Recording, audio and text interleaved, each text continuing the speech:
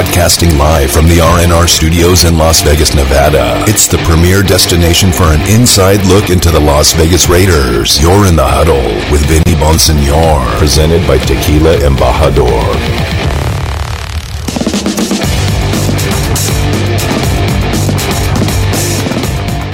Well, it feels good. Preparation is a big part of this game. You got to spend time together, I think. But we're fortunate that we had almost 100% turnout, and we got better each day. We did a lot of strategic things to focus on every day, and we got better. So I'm very happy with that.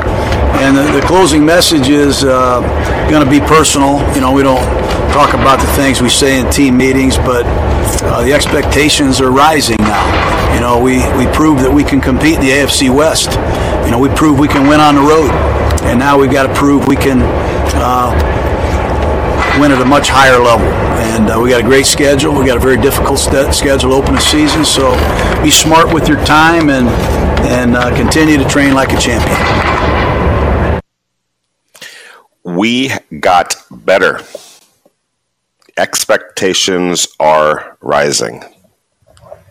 That's the words of Raiders head coach Jon Gruden. Last week, on the last day of minicamp, on the last day of what was a well-attended, well-executed off-season program in which the Raiders believe they got better over those 2 months, and back it up the 2 months before that through the draft and free agency. The Raiders believe that they got better in personnel. They feel like they got better on the defensive side of the ball with some new additions, with a new coaching staff led by Gus Bradley, Ron Miles, Richard Smith, Rod Marinelli coming back on the defensive line. We've talked about it quite a bit, the change and the effect that particular coaching staff could have on a defense that has legitimately been what's held the Raiders back the last couple of years. But as Jon Gruden said, to quote him, we got better. Every day got better. My vantage point, from what I saw, I tend to agree with him. How much is the key?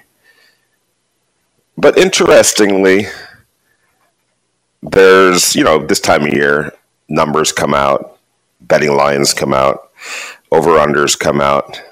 One of the more popular bets is the over-under on win totals for NFL teams. And depending on who you go with, and I'm not a gambler, so I don't know exactly how that works, but I think there's various betting sites that you use, and each betting site has a different win total that they believe each team is right at. And as a bettor, it's your decision to bet the over or the under. And obviously, if you're betting the over and the team that you're betting on wins more games than what the predicted win total is, you win. Vice versa, if you bet the under. You lose if you bet the over and they finish lower than the number, and vice versa. You can figure it out. But here's my question. And by the way, you're in the huddle with Vinny Bonsignor, Raider Nation Radio, 9:20 a.m. on a bit of a rainy Thursday here in Las Vegas. You'd love to see it. We needed it. A nice little break in the action, brought some coolness, brought obviously some much needed water to the region. So kind of a cool day with the thunder and the lightning and the gray skies and clouds. I always appreciate a nice little change of direction, change of pace in the weather. But here's my thing. All right, so Jon Gruden thinks that the Raiders got better. I think everybody in the building in Henderson thinks that they got better. I think on paper, the offseason that they had, which made a lot of sense when you're talking about addressing the defensive line, Yannick Ngakoue, Solomon Thomas, Quentin Jefferson, Darius Philon, drafting Malcolm Kuntz. Max Crosby looks to be in tremendous shape. Cleve Farrell, I think, is on his way to being a very, very good football player in the NFL. They bring in Casey Hayward, the veteran cornerback. They draft Trayvon Moehrig, who had a first-round grade based on pretty much anybody you talk to. Fell into the second round because of a little back injury that he had at his pro day. So they got better, apparently, it looks like, on paper anyway, there. I think there's a lot of belief that Corey Littleton's going to settle down and be more of the player that he was with the Los Angeles Rams than he was last year. Gus Bradley, the coach, is going to have a big impact on that defense. It doesn't have to be a drastic turnaround, but, I think that there's absolute expectations that this Raiders defense is not only going to improve, but it's going to be something, a unit, I should say, that this club can rely on, the offense can rely on. I think the offense has a chance, and we've talked about this, to be more versatile, maybe more efficient, perhaps even more explosive if Henry Ruggs takes that next step forward as hoped for in the Raiders building. But saying all that, getting back to those over-under totals, depending on who your guy is or who your site is, I guess that's the correct way to put it. The Raiders are sitting anywhere between 7.5, and 8 wins. That's the predicted total. I shouldn't say that's the predicted total, but that's where the wise guys, as I like to call them, have pegged the Raiders. Now, they're tempting fans or bettors one way or another to bet the over or the under. Me personally, I'm not a gambler, but I think that number is a little bit low. I'm not quite sure, what they based it on in terms of how they came up with it. Maybe it was a schedule. Maybe they don't believe that the Raiders got better. Because remember, they won 8 games last year in a 16-game schedule. So do they think that they're just going to be basically the same team that they were last year? I don't see that. But that's how they're looking at it. What do you guys think? And I want your calls, 702-365-9200. Are the Raiders getting disrespected here? Are the Raiders getting a little bit overlooked here? Is there some skepticism? Maybe rightfully so, based on the second halves that they've had the last 2 years, where they went from 6-4 in 2019 and 6-3 in 2020 to 7-9 2 years ago, and then 8-8 last year. Maybe that's kind of where, or that's sort of where the skepticism is coming from in regards to where the Raiders slot here on that predicted win total. Me, frankly, I think it's too low. If I were a betting man, I would look really, really hard at the over on the Raiders win total. But that's just me. I'm not telling you guys what to do whatsoever. We're going to go out to the Raider Nation listener line immediately because Joe is in L.A. And wants to talk about the Raiders, and presumably wants to talk about that over-under. How you doing, Joe? Good, thank you. Yeah, you know what? I had a couple things, but the main thing with the over and under, notoriously, you know this as well as I do, is that the Raiders have always been disrespected, for whatever reason or not. I think a lot of it, to be honest with you, has to do with jealousy. They know that their fans are loyal to the core. They know that they just can't beat that Raider reputation and that love that overall we all have for fans. But one interesting thing, if you really think about it, if you ever watched that 30 for 30 in the ESPN with Al Davis and the Raiders, and the complexities of Oakland, Los Angeles, and vice versa, you see how this Raider disrespect has come along since Al Davis, the rebel, decided to go against the grain and challenge the authorities that be. And I think there's something that was ingrained from that point on that led to what we see now. And another quick topic, if I can, you can touch this if you want. I congratulated Carl Nassib with you the other day. I was just curious why a lot of, in my impression, you know better than I because you spoke to other players regarding this, is that they personally reached out to him, but why wasn't there a congratulatory response on Twitter? Because these players seem to tweet out everything in their lives, and maybe this is nothing. But I thought that would have been good to see on Twitter as well, because some of the players reached out and said, we spoke to him privately, which is probably the best thing to do. But I was wondering, what do you think the optics of that are when none of them said anything that I saw? I could be wrong on Twitter or their social media platforms. Yeah, I had a chance to talk to some players, and it was just nothing but support for Carl Nassib.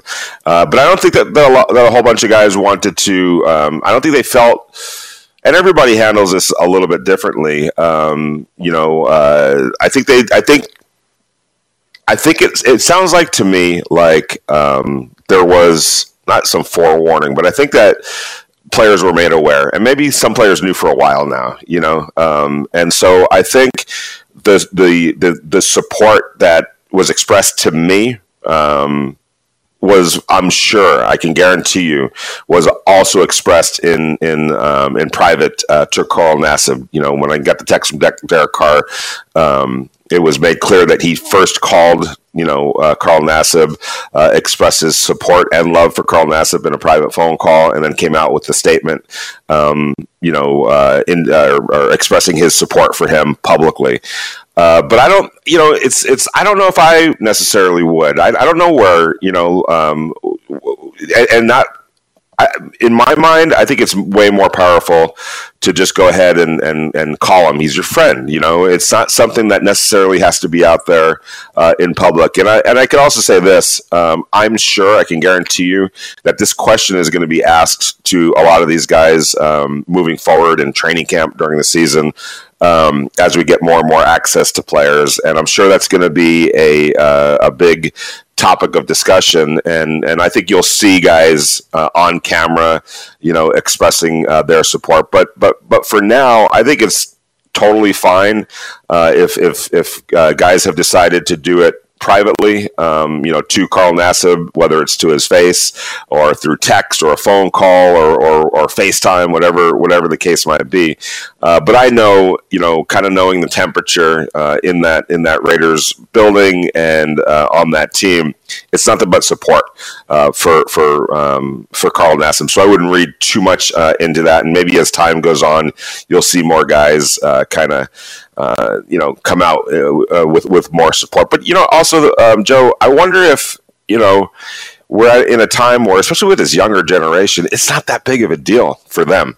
I spoke about this yesterday, how my kids, and they're 16 and 14 years old. They've had classmates almost throughout their schooling so far, and they're both now in high school. The classmates of theirs.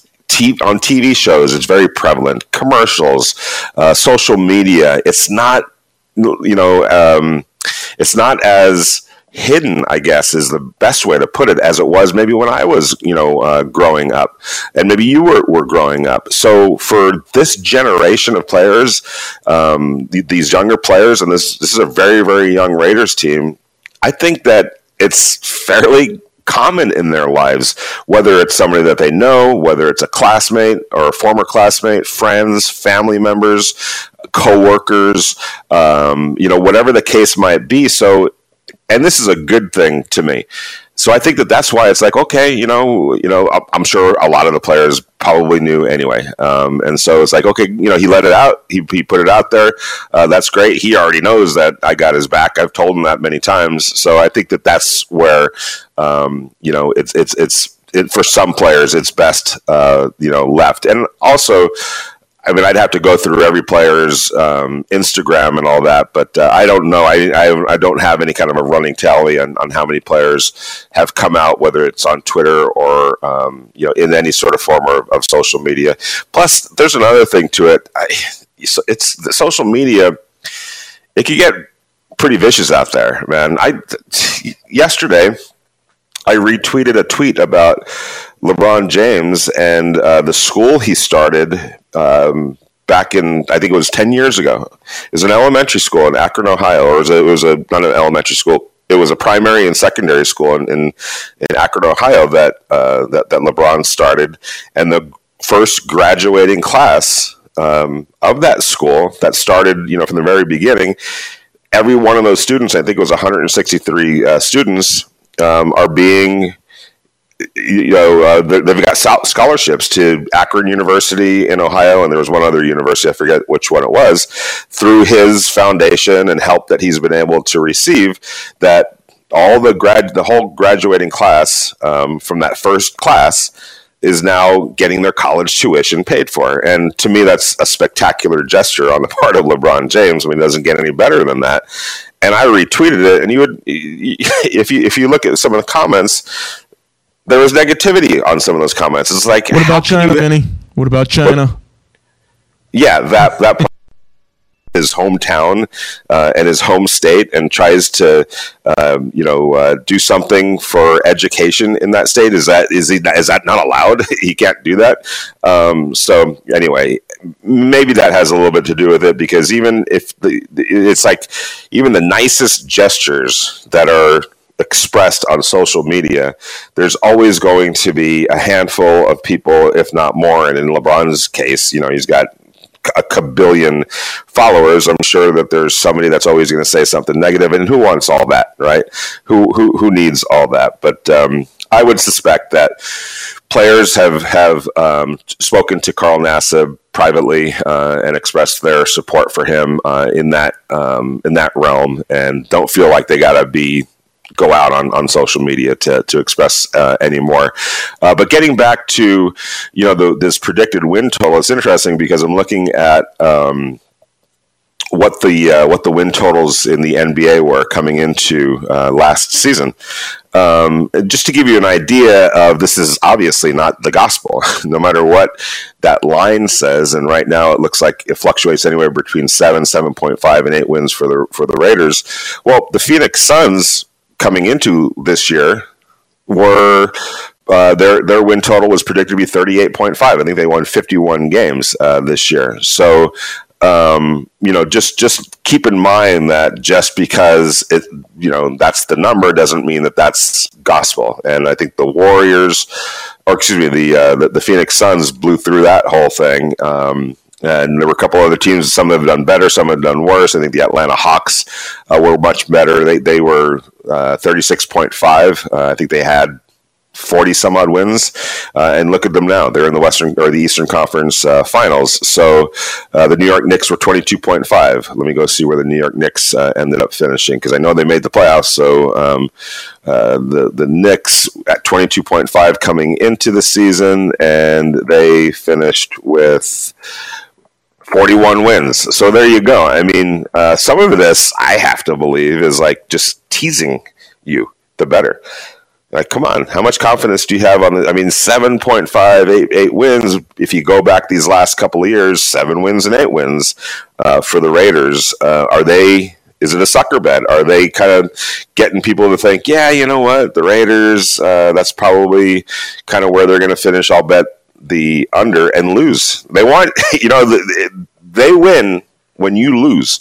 So it makes me wonder, how they kind of came up with it. But the long story short is, I think the Raiders are better than 7.5 wins. I think they're better than 8 wins this year. If I was operating in that world, and I don't, I'd have to seriously consider the over. And I'm just trying to set aside the tease aspect of it, and they're trying to win money aspect of it, which obviously they're trying to do. And so they know what they're doing in that regard. But if the real belief is that the Raiders are a 7.58 win team, why? What's the thinking behind that? And I'm putting it out to the fans. Give me a call, 702-365-9200, because I think that's, I wouldn't say disrespect. I hate that word. I understand where Joe's coming from. Absolutely. When you're a Raider fan, you kind of feel like that for a while. I have said this about the Raiders. It's time for them to change that narrative. Even though, if they go on a long winning streak, they're still always going to have the haters, because that's the kind of organization that the Raiders are. They're a love them or hate them kind of a franchise, and that's great. I mean, that's kind of how you want it to be. Whether you're the New York Yankees, whether you're the Los Angeles Lakers, the Dallas Cowboys, I mean, the love is like a devotion like you can't even explain, right? But the hate is just as intense. It might not be as many, but it's as passionate, that hate. And I mean, I was talking on Twitter to some people yesterday, because in baseball, the Padres have won 7 of 8, I think, against the Dodgers, and Padre fans are trying to make it out as they're mad because the Dodgers won't acknowledge the Padres as a rivalry, and they're not a rivalry. There's nothing about the Padres that's a rivalry to the Dodgers. The Dodgers have owned the Padres for the last 50 years. You have to do something in order, on your part, to make it a rivalry, and there's no hate for the Padres from the Dodgers or Dodger fans. There's kind of indifference, like, okay, you're the Padres, whereas the Padre fans hate the Dodgers. Dodger fans hate San Francisco Giants fans and their team. Why? Because they've gone through battle after battle after battle. Both teams have taken something of importance away from each other. That's never happened with the Padres. That's my point, is there's really, when you think about it, pretty much indifference to the Padres. Is there indifference to the Raiders? No way. There's either love or there's hate, and that's usually a good thing. It shows you that you've probably been pretty prominent, probably taken something from somebody that they want, and you probably rubbed their nose in it a little bit and irkled their feelings, and that's where that hate comes from. But that's a good thing. It's respect more than anything else. Now the Raiders need to turn some of that hate into more of the respect level, and that's on them, and they know that. You're in the Huddle with Vinny Bonsignore, brought to you by Tequila Embajador.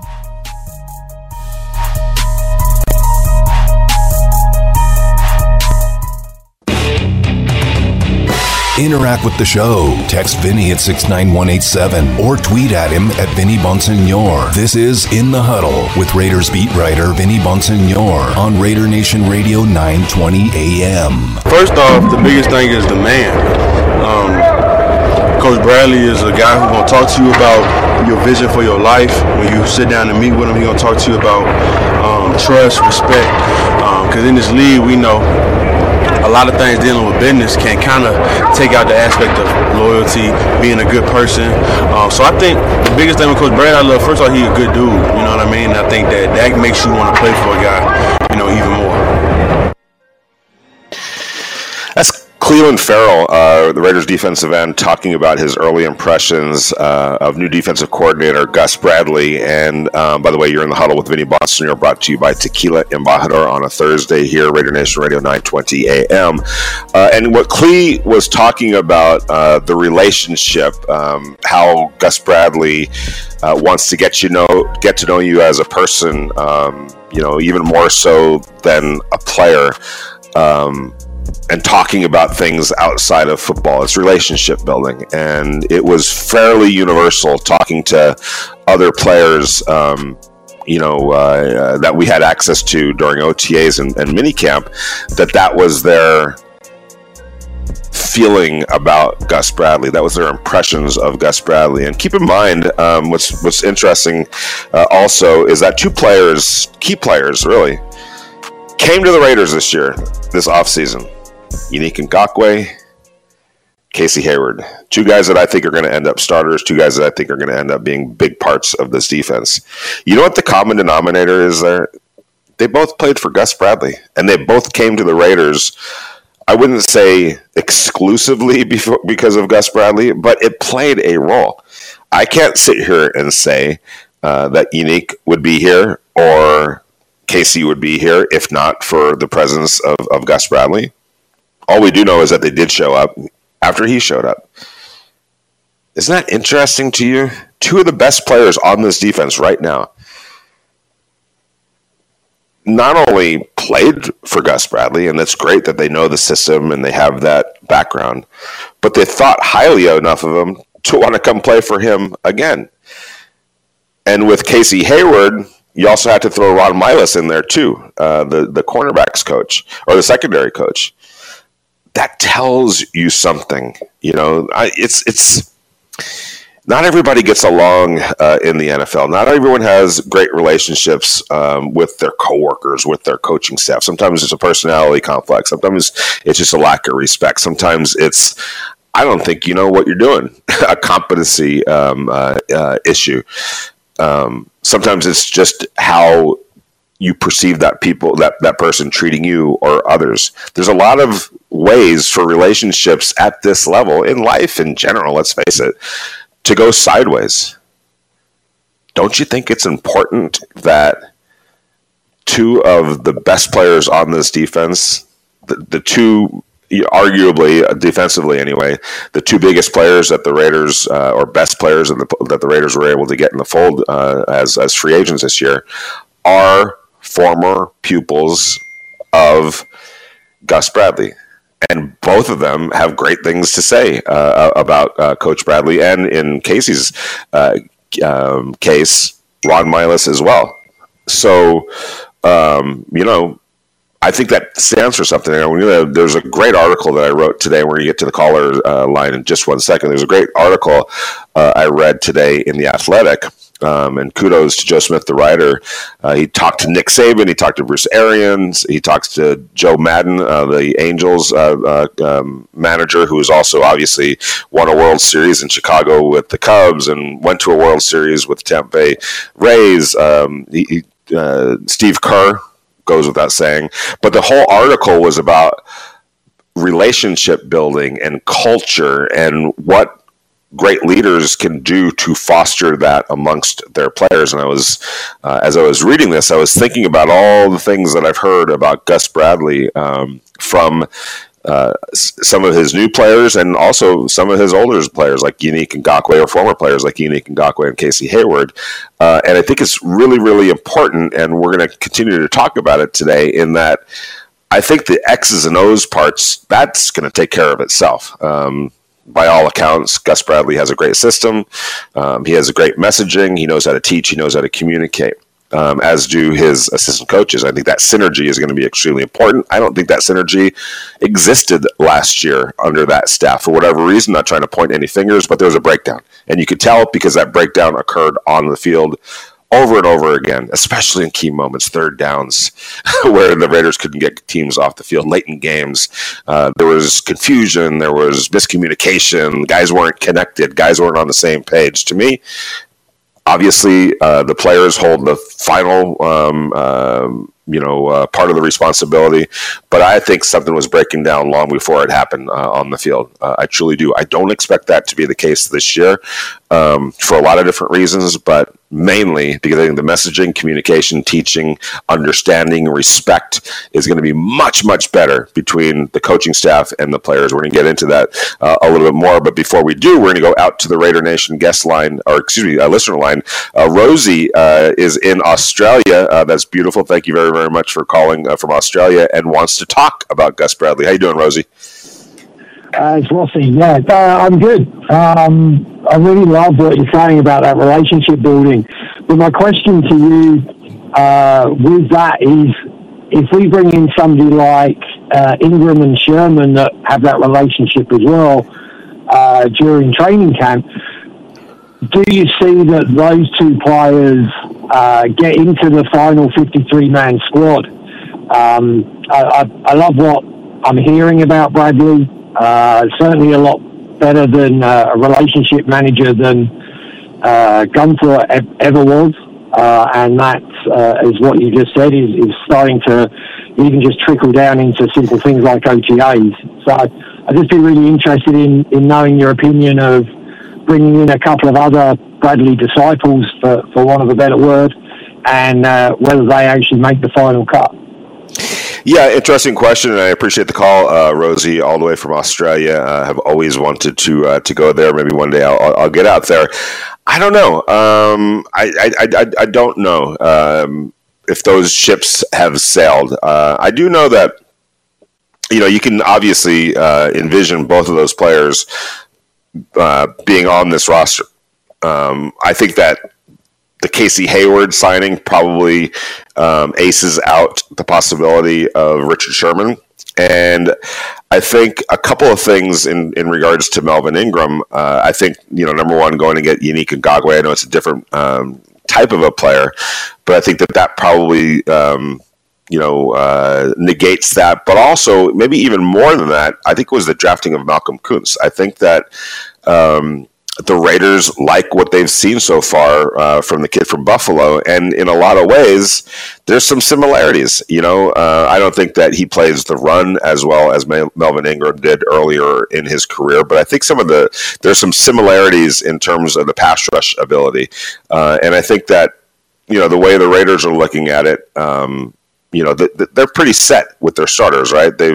No matter how you want to formulate it, let's just say it's going to be Ngakoue, Quentin Jefferson, Jonathan Hankins, Cleve Farrell as a starting four, and then behind them, Max Crosby, Solomon Thomas, Darius Philon, and Carl Nassib. That would be the next four, and Malcolm Kuntz in there somehow, some way. In pass rush as a pass rush kind of a specialist. So when you start thinking about Melvin Ingram, where does he fit right there? I don't know if there's necessarily a fit right there, but we'll see. And I think that training camp.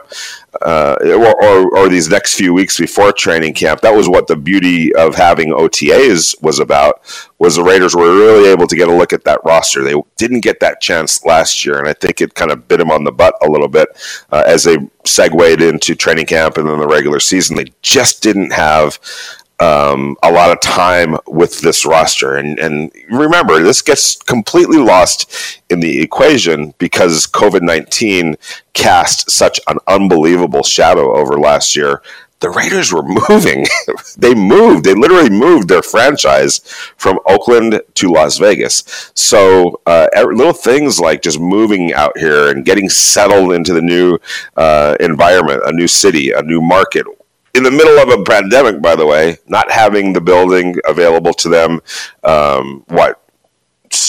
shortly, like end of March, I guess it would have been, in Alameda, and then the new facility wasn't ready yet. Plus, everything was closed off because of what was going on with the virus. So it was such a strange offseason last year, and there was no way to get a real good look at these guys until training camp, and then at that point everything was ramped up. It was on speed dial basically, especially after that ramp up period and that conditioning period, which were like condensed versions of OTAs. And then all of a sudden, it was hit the ground running.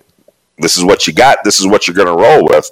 Whereas this year, it's a much more measured approach, and every step was taken advantage of.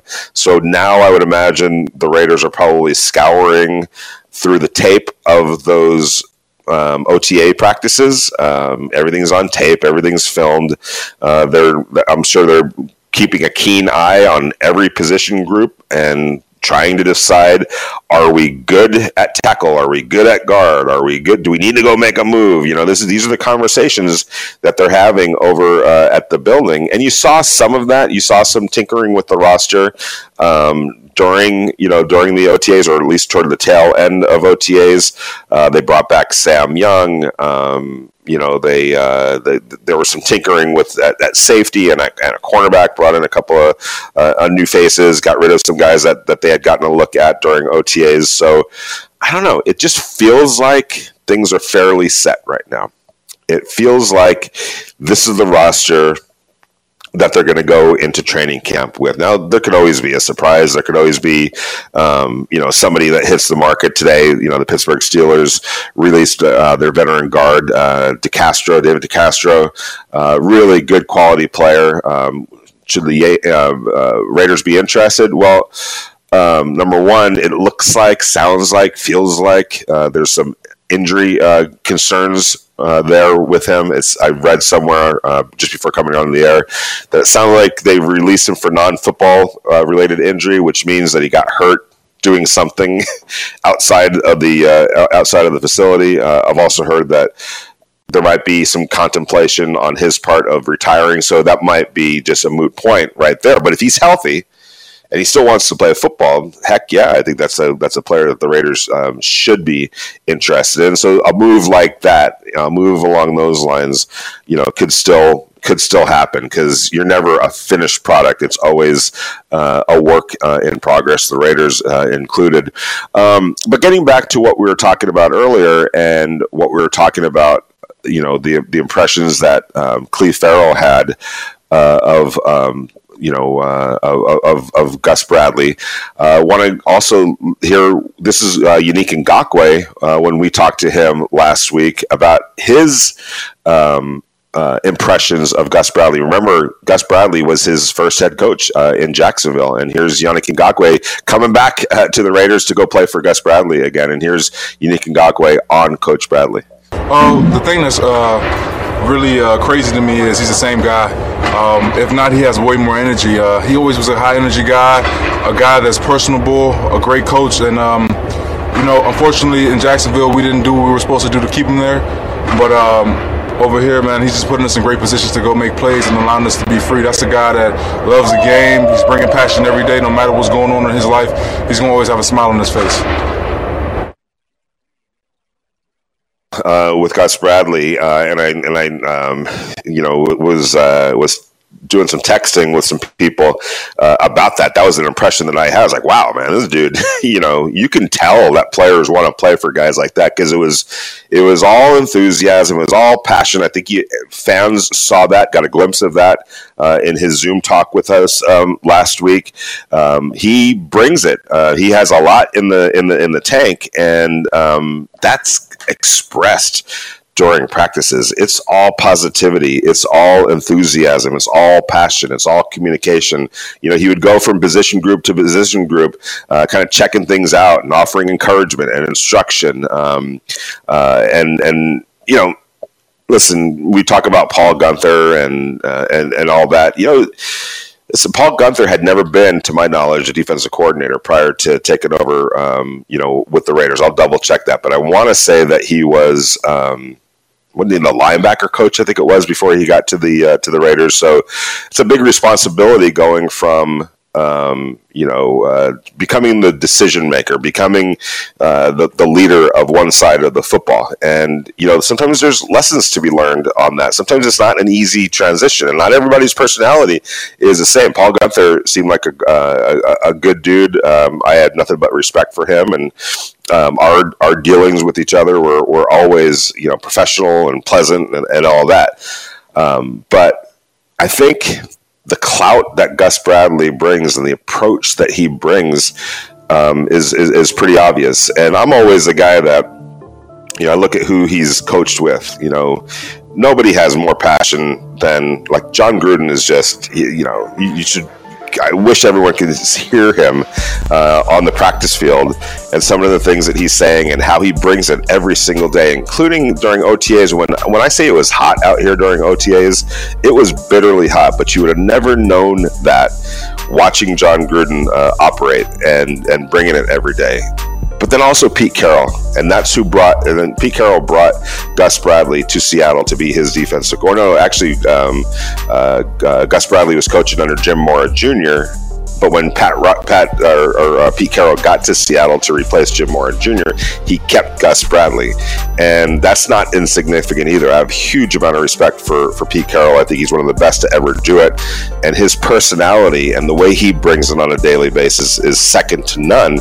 And there's a common kind of a thread there. That's what Gus Bradley brings. It's what John Gruden brings. And I think you're going to see that rub off on this defense. I haven't been here long with the Raiders. I don't know what it was like before Paul Guenther and what the energy level and the passion level and the personality level and the enthusiasm level and the teaching level was from the defensive coordinators in the past. But I could say this without hesitation. Gus Bradley is one of the best to do it in that regard, and there's no way in my mind that it's not going to filter over to his team and to his defense. And I think that's going to get reflected on the field. When we come back, we'll talk more about relationship building, culture building, and how I think it's going to start happening on that defensive side of the ball. I feel like it's already happened on the offensive side of the ball. I think John Gruden has done a good job in that regard. You're in the Huddle with Vinny Bonsignore, brought to you by Tequila Embajador.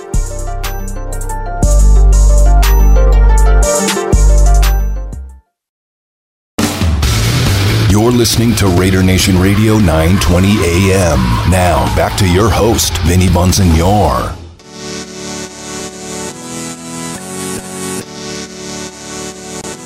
Shout out to my guy, Dobie, on Twitter at Dobie5382369 for pointing out to me on Twitter.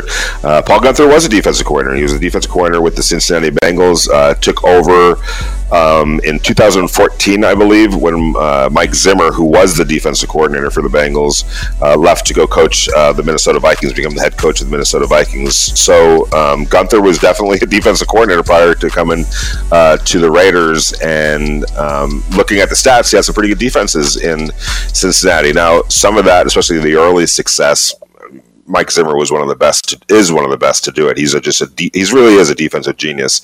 So I wonder if there was some, Paul Gunther taking over, and a lot of that was the work that, personnel wise and all that Paul Zimmer had helped put together. But for whatever, but no question about it, Paul Gunther had some good defenses with the Cincinnati Bengals. It just didn't translate here with the Raiders. And what I saw last year, and it's hard to point a finger at any one thing specifically. I won't do that. I don't believe that that's ever really the case anyway. But I just believe, and talking to some players and some people around players, it wasn't working last year defensively, and the sense that I was getting, let alone what I saw on the football field, was that something wasn't resonating. The message wasn't getting through. And to me, that's on teaching, it's on communication, and it's on you as the defensive leader or offensive leader also trusting your lieutenants, and your lieutenants are your assistant coaches, to be able to deliver that message to their position groups. That's how the information flows. It's the defensive coordinator, what he wants to do, and he teaches that to the position coaches, and then they teach it to their players, all culminating, with the game itself, and the defensive coordinators calling those plays. It just seemed like there was something off with the synergy between Paul Gunther, his assistant coaches, and the players. And let's face it, not to make excuses, but this is valid. This is absolutely the case, and you can't ignore it. You can't dismiss it as, it had nothing to do with anything, because I firmly believe it did. It was such a young defense last year, and there were so many new faces, 7 new starters on last year's defense, that it was critical that they have that they should have had, ideally, a regular offseason. But they didn't, because of circumstance. And I think that was a legit reason, partly, majorly, I don't know how you want to classify it, for the kind of defense that the Raiders played last year. It just never took hold, and there were a lot of reasons for that. And in real time, and I've told you guys this so many times, in real time, there was an acknowledgement within the Raiders building that something wasn't right. There were a lot of things that they needed to get fixed in time for this season. It was too late for last season. Like we've said, sometimes you just got to play the season with what you got and hope for the best. Coach around the flaws and try to accentuate, the strengths. But there was an acknowledgement, hey, there's work that needs to get done next offseason, being this offseason. But also, not this time last year, I would say about 13 months ago, when the Raiders were going through Zooms and that was it with their players, what I kept hearing from the building was, man, got a lot of young players that we're counting on defense. This isn't good. And it wasn't like, poor us, setting up the crutch, setting up the excuses. It was legitimate. They legitimately knew, instinctively, having done this so many times before, this is bad for a young group, and a group that was implementing a whole bunch of new players. Because that's why you have off seasons. That helps expedite all of those type of things, and they didn't have that available. But that was last year. Moving on to this year, I think so far so good with what we're hearing from players about Gus Bradley, about just my own observations looking at that defense, over the last month or 2 months or so, seeing the depth on the defensive line, seeing the various skill sets along the defensive line, seeing Yannick Ngakoue, who has a chance to be a difference maker on that defensive line, seeing what Casey Hayward brings, the depth in that secondary now, when you start talking about safeties and you start talking about Trayvon Moore, Carl Joseph, Jonathan Abram, Tyreek Gillespie, I mean, that has a chance to be a strength for the Raiders this year, that four-man group at safety. I think Trayvon Mullen has a chance to take another step forward. It's just there's a lot, from Corey Littleton, Nick Wachowski, Nicholas Morrow. I'm still a little concerned about the depth at linebacker. It's hard to have a lot of confidence right now because nobody's seen Tanner Muse play it down in the NFL. Nobody's seen Divine Diablo play it down in the NFL. Javin White has played some snaps, but most of them were special team snaps last year. So are the Raiders comfortable? That would be an area that I would keep an eye on, especially with Divine Diablo dealing with something.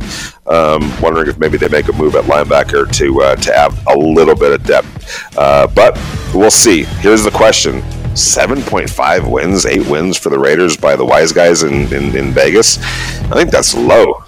But what are your thoughts? Let me know. You're in the Huddle with Vinny Monster, brought to you by Tequila and Baja.